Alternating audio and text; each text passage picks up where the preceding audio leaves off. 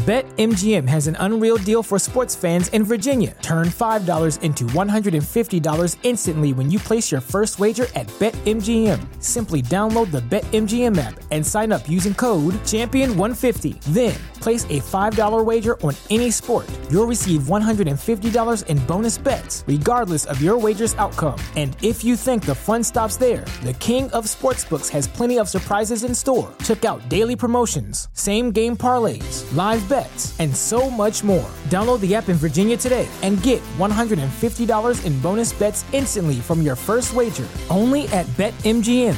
BetMGM and GameSense remind you to play responsibly. See BetMGM.com for terms. 21 plus only. Virginia only. New customer offer. Subject to eligibility requirements. Rewards are non-withdrawable bonus bets that expire in 7 days. Please gamble responsibly. Gambling problem? Call 1-800-GAMBLER. Promotional offer not available in Washington, D.C. Welcome back to the Barbell Medicine Podcast, where we bring modern medicine to strength conditioning and strength conditioning to modern medicine. I'm your host, Dr. Jordan Feigenbaum, and this is episode 125. It is all about behavioral change. We're talking with Dr. Anthony Barrick. He's a clinical psychologist out of Australia. And we sat down for about an hour and rapped about all things related to behavioral change, tips and tricks, mindsets, different tools you can use.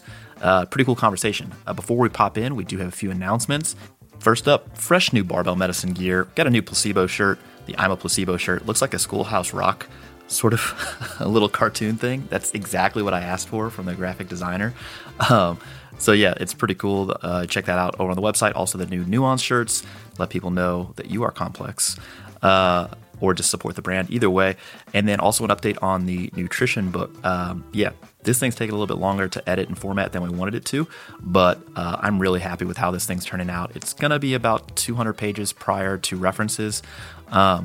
It's basically split into two different sections. The first half is all like practical application stuff. Basically, do these things to improve your dietary pattern, to improve health and performance outcomes. And then the second portion is all of the science and data behind it that is kind of distilled down into an accessible format. And then there's also some practical templates that are included with the nutrition book to kind of actually help people put specific recommendations in front of their face. So I'm really excited for how this thing is shaping up. It's just going to take a little while longer, but I will be happy to have this done more than you, I promise. In any case, let's hop into this week's podcast with Dr. Anthony Barrick.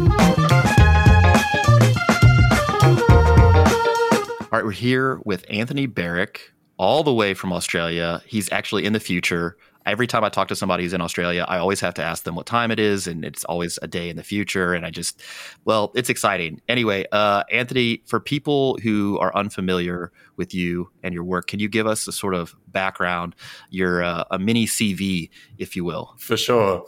So thanks for having me, and welcome from the future. I'm a psychologist.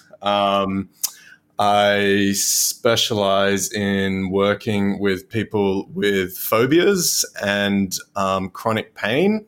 So I run a clinic called the Cynophobia Clinic, which helps people with a phobia of dogs, and barbell psychology, which is where I work with Daniel Arbilla, an exercise physiologist, and help people with chronic pain to get strong, lift weights, and live life more fully. And I'm also the co-creator of an acceptance and commitment therapy app called ACT Companion. That's awesome. Yeah, we're going to definitely get into that. Before we do, can you give people a rundown of your education? How did you get here from a formal training perspective?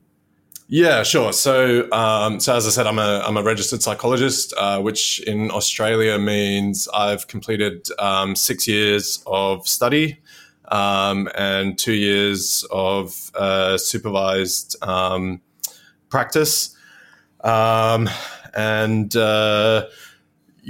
to maintain my registration, continue with professional development, including last year, the Barbell Medicine Seminar in Sydney, which was really really impactful for me. It kind of brought together a bunch of ideas and really resonated with some of the stuff that I was already sort of seeing in my psychology practice. And that was the inspiration for me kind of moving into the chronic pain work that I'm doing. Well, that's awesome. And for the record, I did not pay Anthony to say that. That was a advertisement of his own free will, to the extent that exists, but that's for another podcast. So it's the equivalent, I think, for what you do in the States would be like a clinical psychologist. These folks end up setting up shop and seeing patients in a clinical setting to work with them on all sorts of different issues, mainly pertaining to behavioral change in some fashion or form. So we're going to talk about behavioral change. We talk about behavioral change targets over and over and over again, mostly with relating to physical activity, dietary interventions, or other health promoting behaviors such as getting enough sleep, interpersonal relationships, etc. We go into the weeds on some podcasts on all of those, but now we're going to talk about kind of the process by which you get people to change their behavior. So your day-to-day practice, what does that actually look like? Are you bouncing between clinics? Are you mostly at the Barbell Psychology Clinic? Is that mostly remote, or what does your day-to-day actually look like? Yeah, so it's a bit of a mixture at the moment. Like you said, kind of going between the two clinics, and as well as working with clients with a range of other sort of anxiety-related presentations, whether it's things like phobias, panic attacks, OCD. But I'm really wanting to more and more kind of focus on the chronic pain stuff going forward. Yep. So, and you're seeing people live in person. Yes. They come into your clinic. Great. Yes, Great. exactly. Okay. So we're going to start this off with kind of an overview of like, how do you view the behavioral change process? Because you've been to our seminar, and the way we kind of conceptualize this for people who come to our seminar is by using the trans-theoretical model. Now, if you've never heard of that before, not you, but our audience, this is a model put forth by Prochaska and another group of researchers basically in the 1970s, where they were studying folks quitting smoking. And it was effectively this model with a number of different stages that people moved fluidly back and forth from it, and each stage has its own definition of like how willing somebody is to change their behavior. So for example, there's like a pre-contemplation phase where people are like thinking about changing their behavior. They're open to the idea of changing their behavior, but they have not yet started changing their behavior because there's one or more obstacles or perceived barriers in the way. Conversely, there's like an action phase where people are actively changing their behavior. They're doing the thing. And then there are unique challenges at each one of these phases that kind of restricts people's movement forward to the next phase and the next phase. And the final phase would be sort of termination. Effectively, this behavioral change has become part of your life. You're doing it without any extraneous effort, and life is good. Now, not all behavioral change gets there, certainly, and there's relapses and things of that nature. But that's the model we use to kind of communicate the behavioral change process. Do you use a different conceptual model? And I'm just curious to kind of get your thoughts on how you view it. Yeah. So as I mentioned, the app that I've developed is based on acceptance and commitment therapy, and that's the kind of framework that I practice in. So acceptance and commitment therapy is,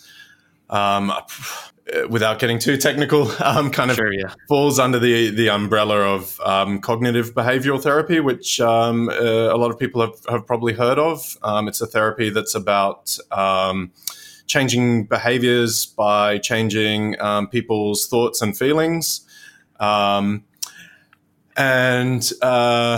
as implied by the name, acceptance and commitment therapy is a therapy that is about helping individuals to accept the things that are outside of their control, that they can't change, and focus on committing to changing the things that they have some control over in accordance with their core values. And so the goal of acceptance and commitment therapy is living a more rich and full and meaningful life, not necessarily feeling better or happier. Although all the research does suggest that that is a happy byproduct of success in acceptance and commitment therapy.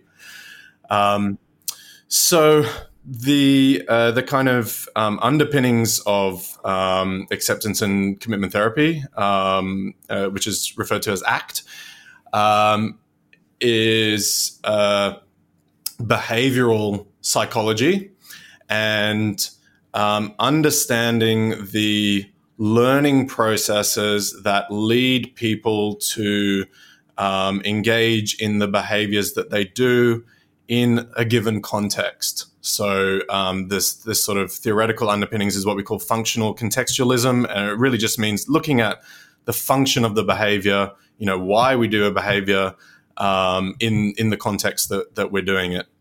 And so the kind of science of behavior change really started with a guy called B.F. Skinner. He's famous for doing lots of experiments with rats and pigeons, pressing buttons and, training them to do certain behaviors to get rewards or punishments, and really sort of scientifically studying how the consequences of their behaviors shape their behaviors to change over time. And then what they found is that the same kind of principles apply to human behavior as well. And so Skinner has a really cool quote, which I love to remind myself of, which is the rat is always right. And what he means by that is when you're conducting one of his experiments with a rat in a box that you're training to press a button to get a food reward, and the rat does some weird unexplained behavior or something you've not been training it to do, or it refuses to do the thing that you've been training it to do. It's not because the rat is lazy or stupid or stubborn. It's because there is something that has happened in the rat's learning history that means that behavior makes sense in that context for that rat. And so when we apply this kind of understanding of behavior to humans, it allows us to really kind of dig down to the roots of why we do what we do with a kind of a scientific mind, a curious, inquiring mind, stripping back these kind of judgments and blame and shame that we often get caught up in around behavior, and really seeking to understand and, basing our understanding on an assumption that people are doing what makes sense to them if we can understand their learning history in respect to this context in which they're doing the behavior. Yeah, effectively, if you go back far enough, you can understand any behavioral selection or behavioral activity that somebody's doing. It's not, again, due to a lack of necessarily willpower or, because they're uneducated or because of, some other sort of conscious choice to just not do it. It makes sense to them to engage in the behavior or avoid a particular behavior due to stuff that's already happened. It kind of makes people feel uncomfortable in a way, because we start going down this road. People are, invariably come to the conclusion. So you're just saying that people are not responsible for their behaviors. It's not what we're saying.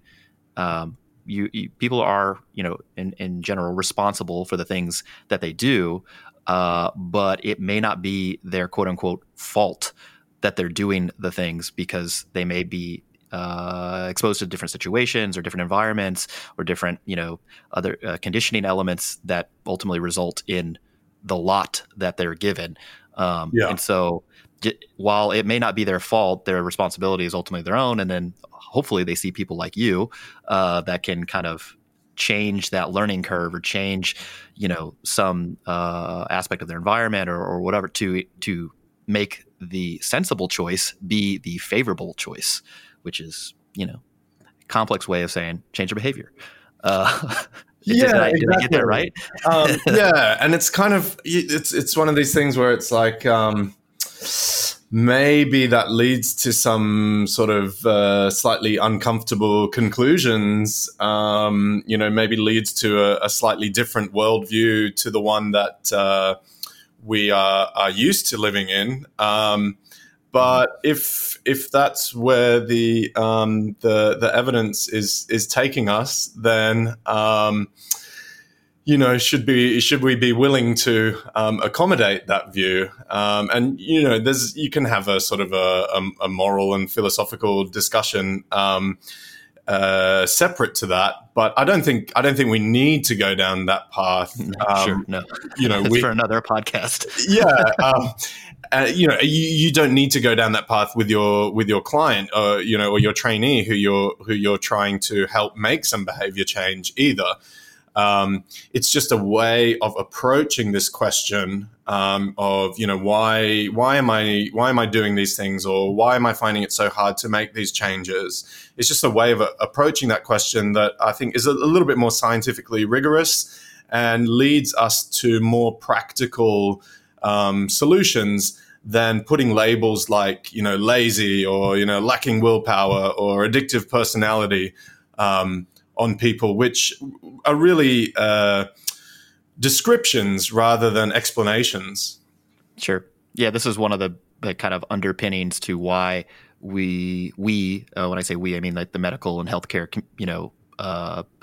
community at large have tried to shy away from using the term non-compliant and shift over to adherence, because when you would just say that a patient or a person is non-compliant with either the behavioral change recommendation or the medication recommendation or something, it's pointing the finger at them like, look, it's your fault because you didn't do this, this, and this, without really understanding all the complex things going into that behavior itself. And so somebody might be non-adherent because they misunderstand something or don't have access to something, or there's resources missing, or there's other sort of, confounding variables, and understanding the why somebody can't adhere to a particular change or prescription lets you better solve that issue, rather than just saying that's it's a you problem, it's because you're non-compliant. So we're on board, and we talk about this quite a bit, again, not just us but medical community at large. So through your view, everybody is effectively a target for behavioral change. People aren't really identifying themselves like, yep, I'm ready to change, so now you can help me. That is like everybody who comes into your clinic, they're effectively, ready to, or in your view, you think that they're a good candidate for trying to change their behavior. Is that accurate? Yeah. Although, obviously that's a very biased sample. By the time someone's coming to see me, they're acknowledging the presence of some kind of problem and looking to make some changes, right? So in that sense, they're already in the at least in a kind of contemplation stage of change. But there might be a little bit more work to be done. Like they might be still holding on quite tightly to some behaviors that are clearly not working for them in the way that they want them to. But they have some sort of narrative around those behaviors and some rules and reasons for persisting with those behaviors or for not making changes that are maybe a little bit inflexible. And so, my job might be trying to kind of bring their awareness to some of the evidence that perhaps, challenges the narratives underpinning those behaviors, and making them aware of some of these rules and reasons and judgments that they have that underlie these behaviors that perhaps they're not consciously aware of, but are very much influenced by in the way that they act. Yeah, because then the sensible decision is likely to change once they have a new understanding or a new perspective based on that. It kind of sounds like, again, we get some flack on the using the trans theoretical model from some folks who don't use it, and they use a different model or different sort of core sort of underpinning for their behavioral change strategy. But a lot of this stuff is interchangeable in a way, because it's very similar sort of processes and sort of identifying folks and meeting them where they're at, as far as what sort of tools and resources and strategies and information do they need at a given point to help move them forward in this process. Yeah, so let's use physical activity as an example. Now, most of your stuff regarding physical activity, most of your work revolves around people who are either in chronic pain or otherwise have been in pain recently, and so trying to get them to become physically active. We know we want to do that because that, in general, not only improves their quality of life, but also tends to help with pain. So what sort of barriers do you see most commonly, or sort of any common threads do you find that are like preventing people from engaging in physical activity? Yeah. So I'd say the biggest barriers would be probably the cultural ones that that we have, that create these narratives around pain being indicative of tissue damage, and movement with pain being dangerous, and seeing the body as some kind of machine that kind of falls apart and deteriorates the more you use it. These kind of assumptions are so pervasive within our culture, and the way we talk about pain and our bodies, that until you address them and kind of open the possibility to some different narratives, it makes sense that someone with pain is not going to want to engage in physical activity, right? Yep. So I would say that's probably sort of like the number one, and that's a big challenge for an individual, clinician or coach to come up against, because we're talking about narratives that are in the movies we watch and the social media we consume, and the good advice that other health professionals give, or I should say the well-meaning advice. So we're definitely swimming upstream when it comes to that. But there are some tools that we can use. I would suggest that, sort of directly challenging and confronting people's lifelong beliefs is not necessarily a productive way to go about that. No, low percentage shot there. Yeah. So I tend to be to lean on the side of pragmatism, and just asking people to be honest in their assessment of what is and isn't working for them. So as humans, we are, we have this incredible tool of language which allows us to pass on information and represent the world and things that don't exist yet, and plan for the future and build skyscrapers and all the rest of these amazing things.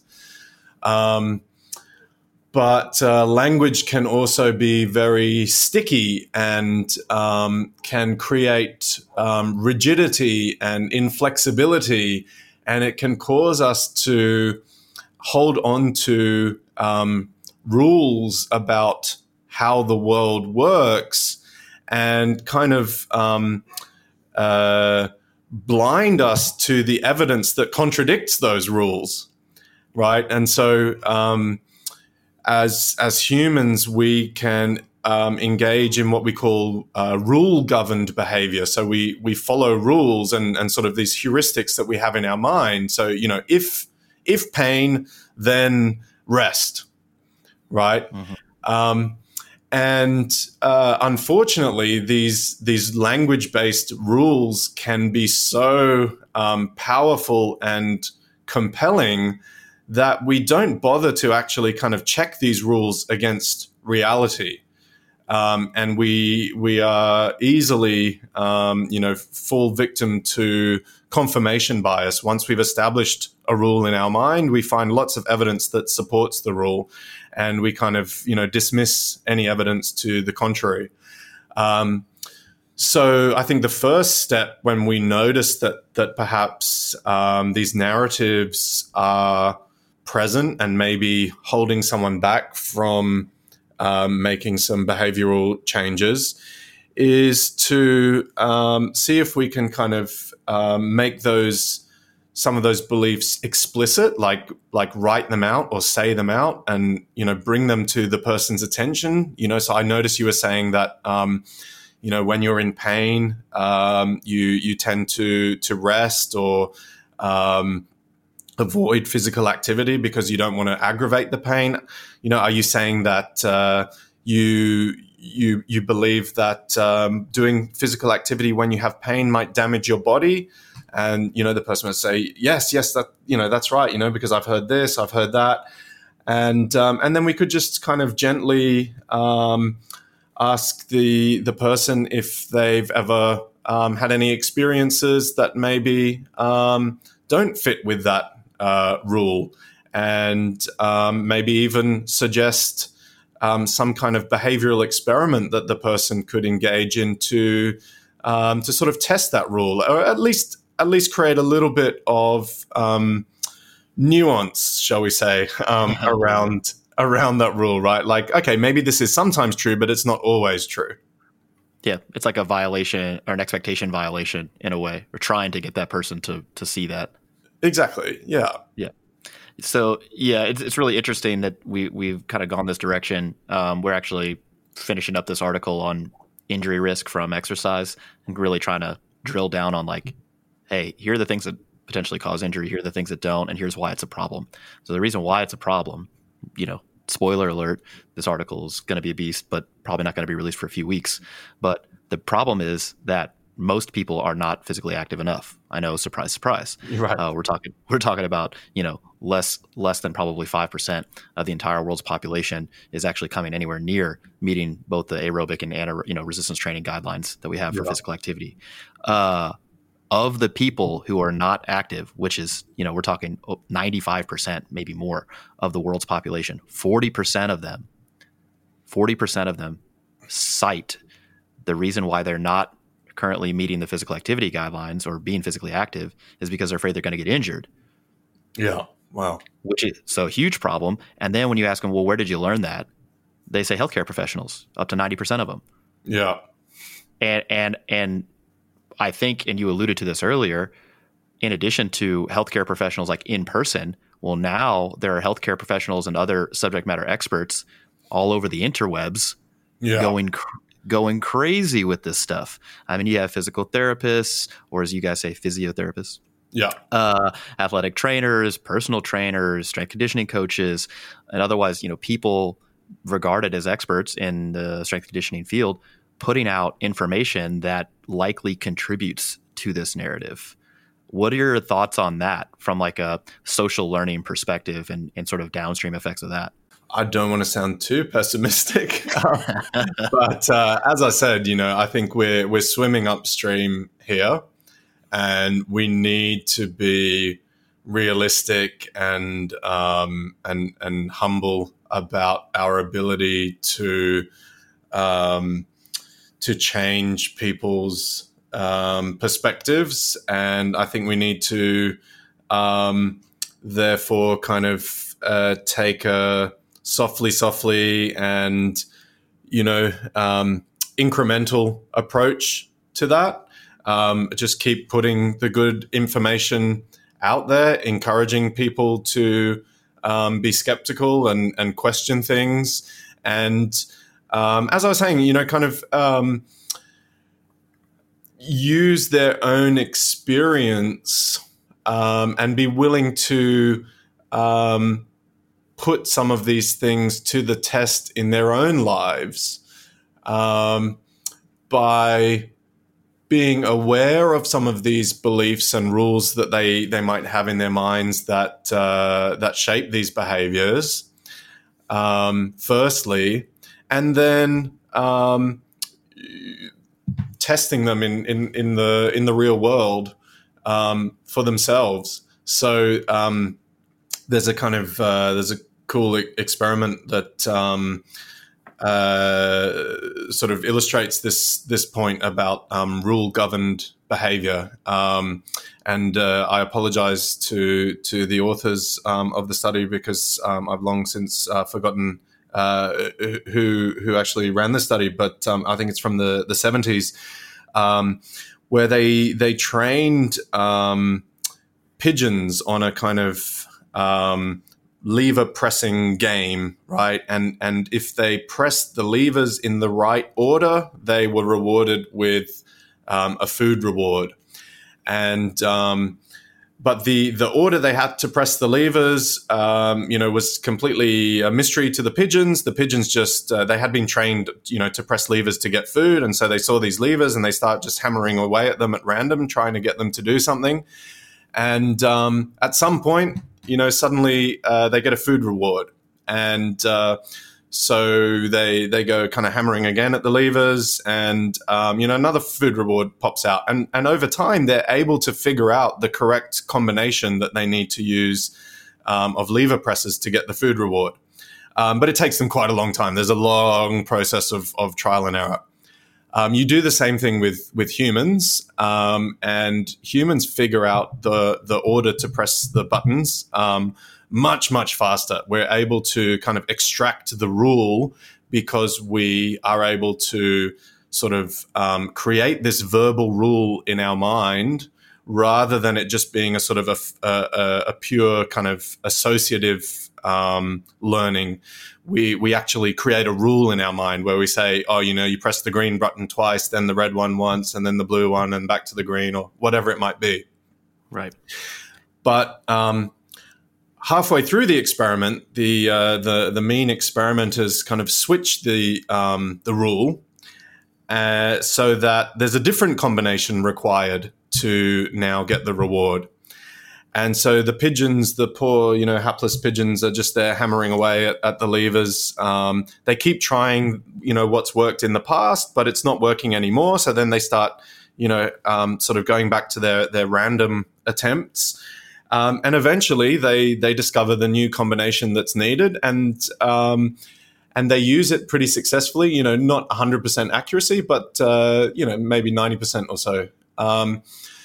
On the other hand, the humans almost invariably fail this experiment. They found the rule, they stick to the rule stops working, and then they get pissed off and give up, and they put their hand up and they tell the experimenter, your machine's not working anymore. It's supposed to do this, but now it doesn't work. And this is just a really great example of how, language can really serve us, because it allows us to extract these rules from our environment, and then we don't have to kind of pay attention anymore. We can just hold these rules in our mind and follow these rules. But the problem is when the world changes, we are likely to persist with rules that are actually no longer reflecting reality very well. So what we want to do in that situation, what the experimenter could do to help the subject is to say to them, why don't you try something else? Maybe things have changed now. Why don't you try some different combinations and see what works? And so that's kind of what we, as clinicians or coaches, what we can think about doing with our clients or trainees is kind of bringing their awareness to the rules that they already kind of implicitly hold, being curious and inquiring about maybe where they think those rules have come from, and seeing if they'd be willing to put some of them to the test, and maybe in ways that are fairly low risk, right? So if someone believes that they have a really weak back and damaged spine, and if they lift too much weight, they're going to blow out a disc and be in a wheelchair for life, we're not going to suggest that they try deadlifting, some heavy weight. But we might ask them instead to see what happens when they engage in some movement that they consider low risk movement. And, does the rule really hold true, or does it not? Or, is it only true in certain contexts, but maybe not true in others? Right. So one of the first things you might have people do, just to recapitulate, because people, like these like summaries, you might have people explicitly write down the rule that they think is true. And then you might find a low stakes sort of situation where they can test that rule against reality. And the idea is to like then change their understanding of that rule so that they engage in a different behavior, or at least are open to changing that. So without it, and low stakes in this situation would obviously be unique to the individual based on the context and what behavior we're talking about. But what if somebody tells you, "Nah, I'm not open to testing it"? Where do you go from there? Well, I guess, as I said, I kind of I lean towards pragmatism always. So, and I guess this goes back to what I was saying about, when someone is sitting in front of me, they are already acknowledging that something in their life is not working for them. And so there's already, some acknowledgement that something might need to change. And so if someone insists that, no, this is the way it is, I'm completely sure of it and it works for me, I would probably kind of let that go and see if maybe that's something we can come back to later. And, let's pick the next lowest hanging fruit. Sure. Yeah, I really like this approach from a practical standpoint, just because, again, you're basically making people claim a certain position. Not that you're trying to like to make them feel wrong, or like like they had a previously like inaccurate view of the world, and then laugh about it. But rather you're making them stake a claim and then testing it. And the idea is through testing, you show them actually that maybe that wasn't, the relationship was not what you perceived it to be. And so we can start working on these other, these behavioral change targets that we were right. trying to get to in the first place, rather than just telling somebody like, yeah, you need to exercise because exercise is good for you. Don't you know that? And they're like, yeah, like I'm aware that exercise is good, but I think that being physically active hurts me or makes my pain worse. And so it wasn't the fact that I didn't think that exercise was good for me. It's just that I didn't think that I could participate. So. Yeah. And I guess also just the act of kind of explicitly articulating a belief in itself can often create a little bit of flexibility and less rigidity around that belief, because often people won't even be aware that they have these beliefs. And when they sort of say them out loud, they realize like, I don't know where this belief is coming from. And it's not necessarily based on some solid evidence or, underpinnings. It's just like, well, everyone knows that.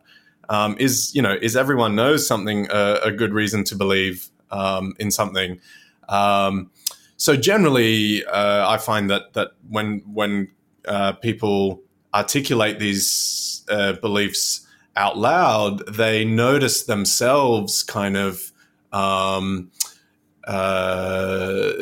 expressing some skepticism about their beliefs, because we're not talking about things that really are deep kind of at the core of someone's identity, like sort of religious beliefs or philosophical beliefs about the meaning of life and things like that, right? That, if we're talking about, physical activity is going to hurt my back, most people aren't too strongly wedded to a belief like that. Like they would be happy to change that belief, given the evidence to give them confidence that they can move without injuring themselves. It's when you're having people articulate their thoughts. Also, it gives you more leverage points for potential expectation violation, because people, when they're saying it out loud or they're writing it down, they start to intrinsically kind of wonder, like, well, how confident am I in this actual claim or belief? Like, I don't know if I quote unquote know that. I might think that, but I'm not sure how confident I should be in that, even if they don't explicitly say that out loud. But it kind of gets the wheels turning there too. So I like that exercise for kind of unlocking the ability to maybe change somebody's perception. Because first you have to start out with, like, well, what do you actually believe? And then from there, potentially find some ways to violate that belief in a way that's productive. Can people do this on themselves? Like, we'll just call this a fancy psychological Jedi mind trick. Yeah. Can I do this to myself, or have you messed me up because now that I already know this, I can't do it to myself? No, I would like to think that this is definitely something that that people can kind of self-reflect on, and I think starting with that quote that I gave you, that the rat is always right, is a really good place to start, because if we make the assumption that whatever you're doing for a reason, right? Like there's some kind of payoff, and it makes sense in your life if we understand all the experiences that you've had in your life thus far. Then we can kind of peel back the layers of judgment and blame and shame that might be attached to behavior. And then we can kind of have a more honest conversation with ourselves about why we do the things we do. And if we are convinced that, I really, really want to be engaging in physical activity regularly, but I never seem to do it. I'm just a lazy couch potato.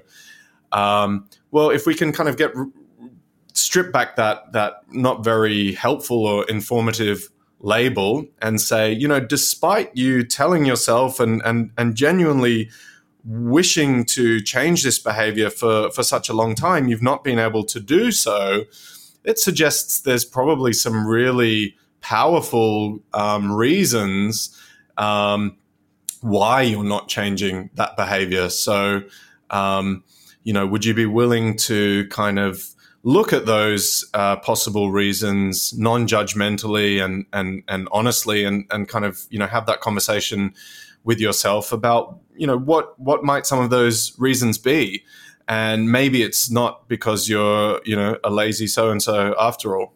Yeah, I think to the extent that you can do this on yourself requires you to be able to not only have honest conversations like with yourself about your own behaviors, but also to have the insight to recognize the different behaviors that you're doing that ultimately are contributing to a particular behavior not being done. So if we take a behavioral change target like increased physical activity, there may be multiple behaviors that are contributing to not engaging in physical activity.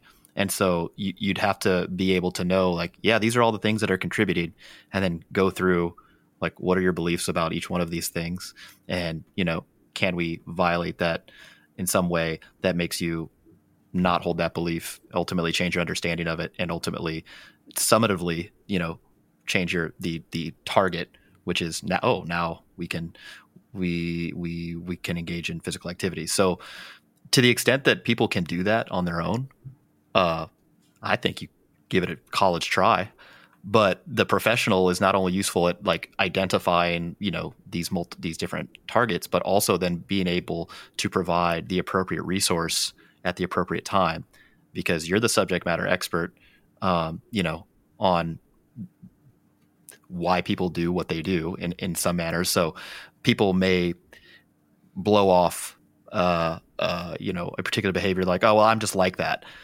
And then, the psychologist in you is like, well, that may be true overall. However, there are probably other things that we should probably address to figure out why that is you. And then addressing those may lead us to a solution. So yeah, I would like to agree with you optimistically that I think people could, with high levels of self-efficacy, could undertake this on their own in some manner, or at least try. But when would you recommend somebody seeing a specialist? And so in the United States, again, clinical psychologist would be the person. And usually you can find folks who specialize in different areas. This has all the caveats of like, yeah, you want to make sure you find a good person who's doing evidence-based practice. But that's, again, for another podcast. When do you think, though, is the appropriate time to like, yeah, I should get a professional involved? I guess, if you're kind of, you're struggling really to understand why you're not able to make some behavior change, like this behavior really seems to fit with your core values. It feels like it's really important to you. It's the kind of person that you really want to be. You can see all the benefits of engaging in this behavior. But, despite this kind of committing every weekend to starting this behavior change on the Monday, it never seems to happen. Then I think it's, the next logical step is to go to an expert and say, I'm having problems changing this behavior, and I can't quite figure out why. Maybe that's something we could look at together.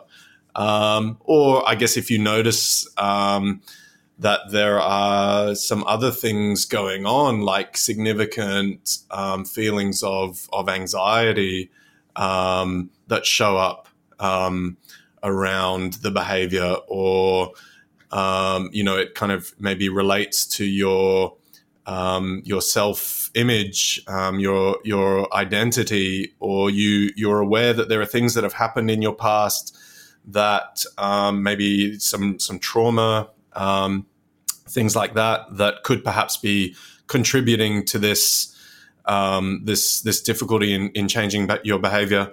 That you feel like you could do with some help working through. Yeah. If you need additional help or the severity increases, getting a professional on board seems like a good idea.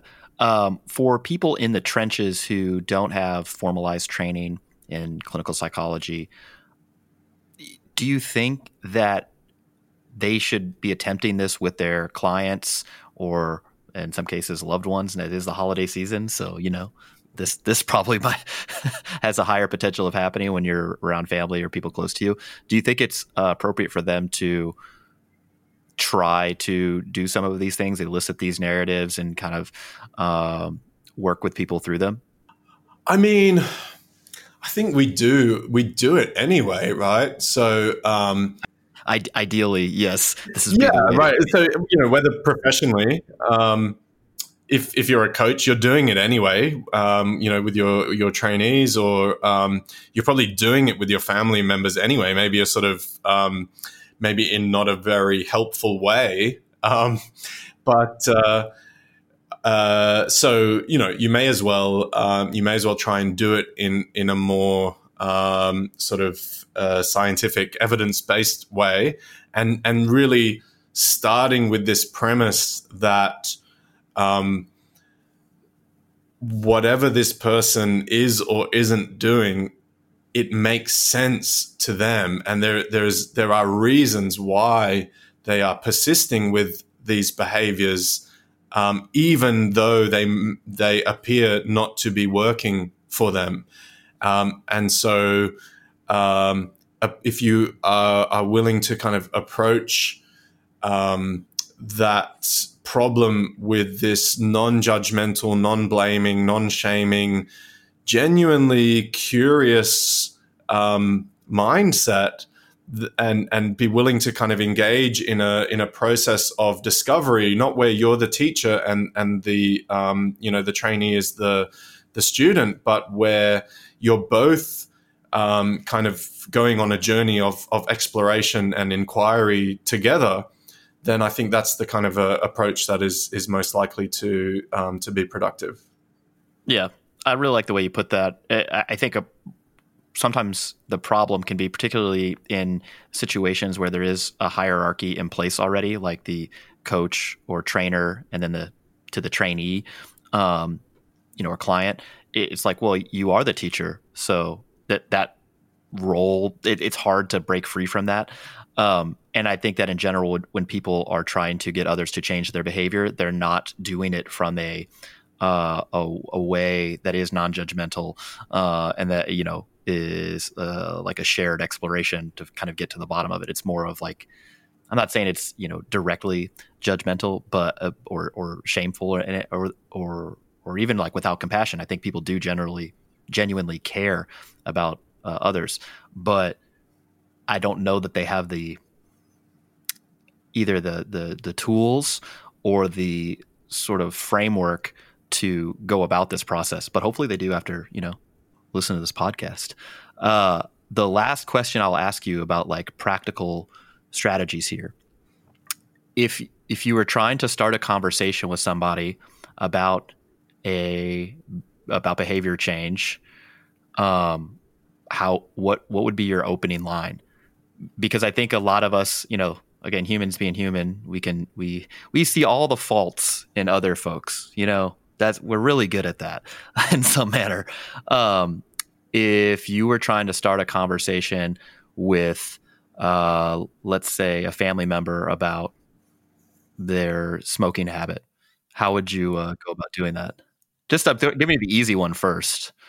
So, first I would give the person the benefit of the doubt and assume that they are well aware that, smoking is not a very healthy thing to do. And if you feel frustrated with the fact that they, persist with smoking despite the risks, imagine how frustrated they feel with the fact that they persist with smoking despite the risks.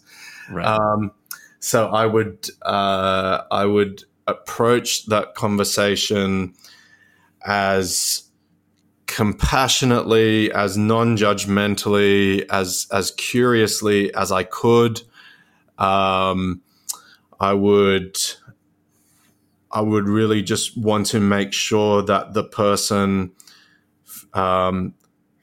understands that I'm not judging them. I'm not oversimplifying things, and I want to know if there's anything that I can learn about it that maybe I could help them with if they were, if this was something that they were interested in changing. And then, step back and hand it over to them and accept that this isn't something that you can necessarily control. You can just kind of let the person know that you're there. You're a resource that they can tap into if that's something that they would like to do, and you're ready to kind of support them, be non-judgmental, compassionate, and help them out if they want your help. Otherwise, you will leave them the hell alone and not be a judgmental prick and show them pictures of lungs riddled with cancer and these kind of things that just push people away and they're totally counterproductive. But, you can pat yourself on the back and walk away feeling good. Like, I really told them what they need to do. Yeah, I tried. It's not my fault. Right. Yeah, I tend to find that when somebody doesn't explicitly bring up the topic of like wanting to change their behavior and then tapping me as a resource, that it's a very difficult process to initiate. And so the strategy that I have kind of tried to use is and thinking about why I'm trying to figure out why somebody is doing the behavior without directly asking them why. So like in this particular situation, one strategy that I've used is asking somebody how long they've been smoking for, to just initiate the thing. And then, like, when did you start? Do you remember the first time? How long has it been? Yeah. Have you ever tried to quit? What makes you keep going? Because if you're starting broad, it kind of like lowers the defense barrier down a little bit, and then you can kind of try to extrapolate, like, well, why are we still doing this? What other behaviors contribute? You're asking people, when do they smoke? Is it always after a meal? Is it always, first thing in the morning or whatever? You're just trying to find like behaviors that you could, again, like sort of get people to express a specific belief about, like why they're doing what they're doing, and then maybe change that or try to change that a little bit. But yeah, it's really hard when people don't bring it up. Invariably, yeah, it'd be easier if someone just approached you and said, "Yeah, I'm thinking about stopping smoking. Do you want to talk about it?" If they come to your office, that may be the case. That is the case, in fact. But I can speak to this as a former smoker, who I had many unsuccessful attempts to quit, and my own sort of narratives around why I continued to smoke were very self blaming and judgmental, and I used a lot of these kind of sort of circular reasons, like, oh, it's because I have an addictive personality. Well, how do you know you have an addictive personality? Oh, because I can't stop smoking. So. Right. It's that's not a very useful explanation, then, is it? If the explanation is just a description of the behavior. What we need to help people move towards is a much more kind of scientific explanation for why they do the behavior, which is essentially about being able to describe the what we call reinforcement contingency. So, how do you feel? In what sort of context do you smoke? What feelings, what thoughts, feelings, sensations, and urges precede this behavior? And then when you do the behavior of smoking, what are the consequences of that? And so what I discovered for myself is that a big part of my smoking habit was social. So it was something that I had I'd picked up as an early teen, because that's what the cool kids were doing, and that's how you got to socialize and be part of something. And it continued like that. And so what finally helped me quit was not nicotine patches or gum or any of these kind of things that were focused on the physical dependency, but I quit smoking with my now wife, then girlfriend, and we did it together. And it was that social support that made the difference for me. But I'd never really kind of, identified that as one of the reasons for why I was smoking in the first place. Yeah. Well, all your mates, as you call them, were smoking with you. And now you could be not smoking with your then girlfriend. Yeah. It's, the reason why I really wanted to get you on the podcast, well, for many reasons. One, you're a great guy. Also, the free advertisement at the beginning was also excellent. Yeah. But, during the holiday season, I know a lot of people are going to be spending time with their families, or at least connecting with their families, even if it's remotely. And I think most of the people who listen to our podcast are the subject matter experts around health and fitness, or, diet and exercise, in very simple terms, in their families and in their social groups. And having people who are viewed as the subject matter experts in these things in their social groups more aware of successful behavioral change strategies makes for more effective behavioral change. And so I think taking this podcast, some of the things we talked about, this particular strategies about talking, asking the person questions to elicit their sort of belief system and narrative that they have about particular behaviors and why they do them.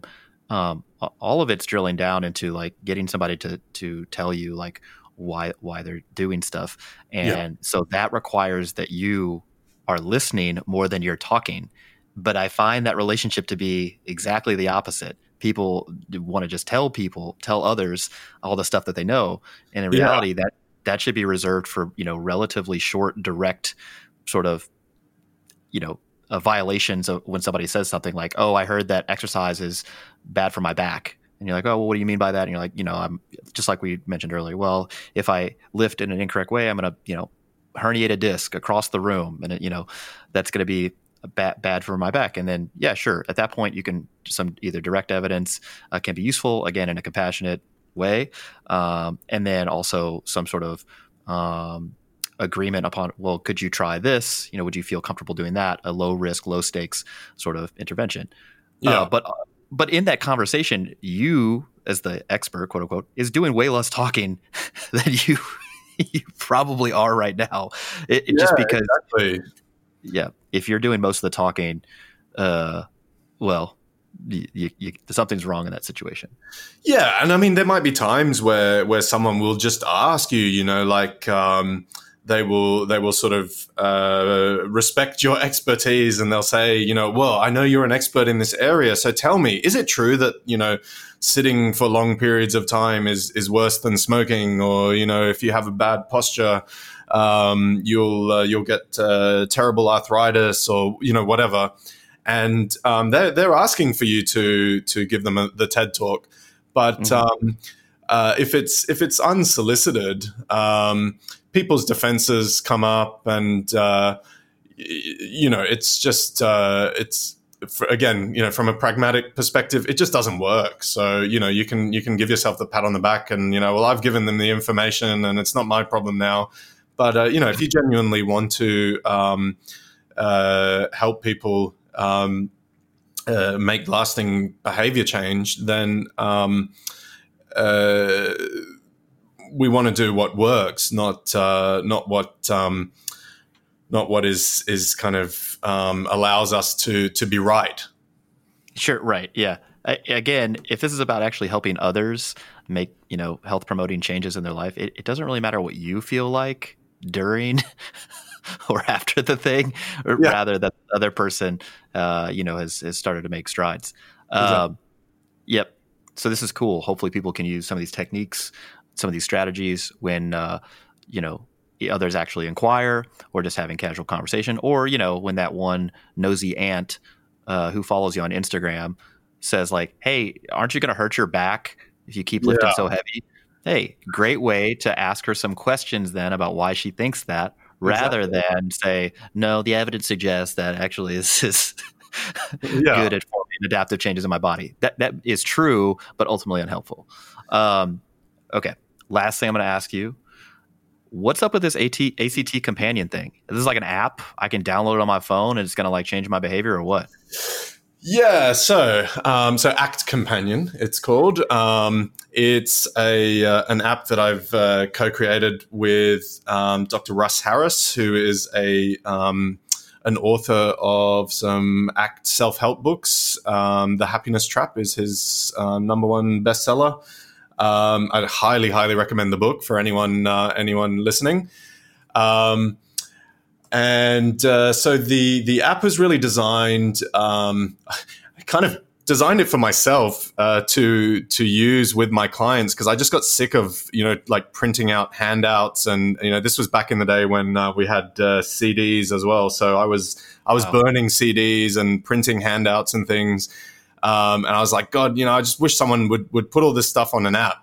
So I could just, get clients to download an app and give them exercises to do and stuff. So I created the app and then got Russ Harris on board, because he's got some amazing content. The app's actually sort of starting to show its age now. So we're working at the moment on a major update to the app. So it is still available on iPhone, and will shortly in the new year be available on Android as well in a completely revised and revamped version. But definitely for people who are interested in acceptance and commitment therapy and wanting to learn some of the skills that help with behavior change, I'd highly recommend it. There you go. There's your plug. You give me a plug, I give you a plug. That's how. Yeah. Nice. And also, please do check me out on the socials. Barbell Psychology is the clinic. Hoping to post some content that might help to change people's perspective on how they deal with pain and behavior change. That's great. You even preempted my tell me where people can find you. That's it. There you go. Yeah. On social media, we'll put all of his links in our description below. Awesome. Thanks for joining me. I really appreciate it. Thanks so much for having me. All right, that's a wrap on episode 125, Behavioral Change with Dr. Anthony Barrick. Big thanks to him for joining me on this week's podcast. For all of his links and information, check out the description below. And as always, thank you so much for joining us on the Barbell Medicine podcast, where we bring modern medicine to strength conditioning and strength conditioning to modern medicine. Again, I'm Dr. Jordan Feigenbaum. If you could, take a second, leave us a 5-star rating and a review wherever you're getting this podcast from. It really helps drive traffic to our podcast, helps, give us the motivation to keep making these podcasts, particularly ad-free, sponsor-free. You imagine if the pre-roll before the podcast was 5 minutes long, just reading sponsors. No, we're not doing that.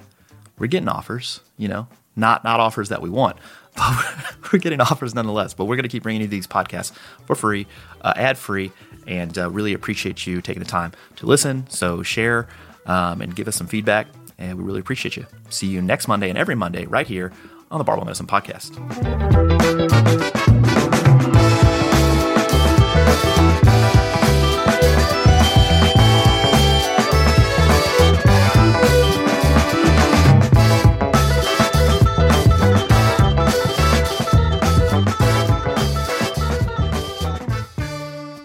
BetMGM has an unreal deal for sports fans in Virginia. Turn $5 into $150 instantly when you place your first wager at BetMGM. Simply download the BetMGM app and sign up using code Champion150. Then, place a $5 wager on any sport. You'll receive $150 in bonus bets, regardless of your wager's outcome. And if you think the fun stops there, the king of sportsbooks has plenty of surprises in store. Check out daily promotions, same-game parlays, live bets, and so much more. Download the app in Virginia today and get $150 in bonus bets instantly from your first wager. Only at BetMGM. BetMGM and GameSense remind you to play responsibly. See BetMGM.com for terms. 21 plus only. Virginia only. New customer offer. Subject to eligibility requirements. Rewards are non-withdrawable bonus bets that expire in 7 days. Please gamble responsibly. Gambling problem? Call 1-800-GAMBLER. Promotional offer not available in Washington, D.C.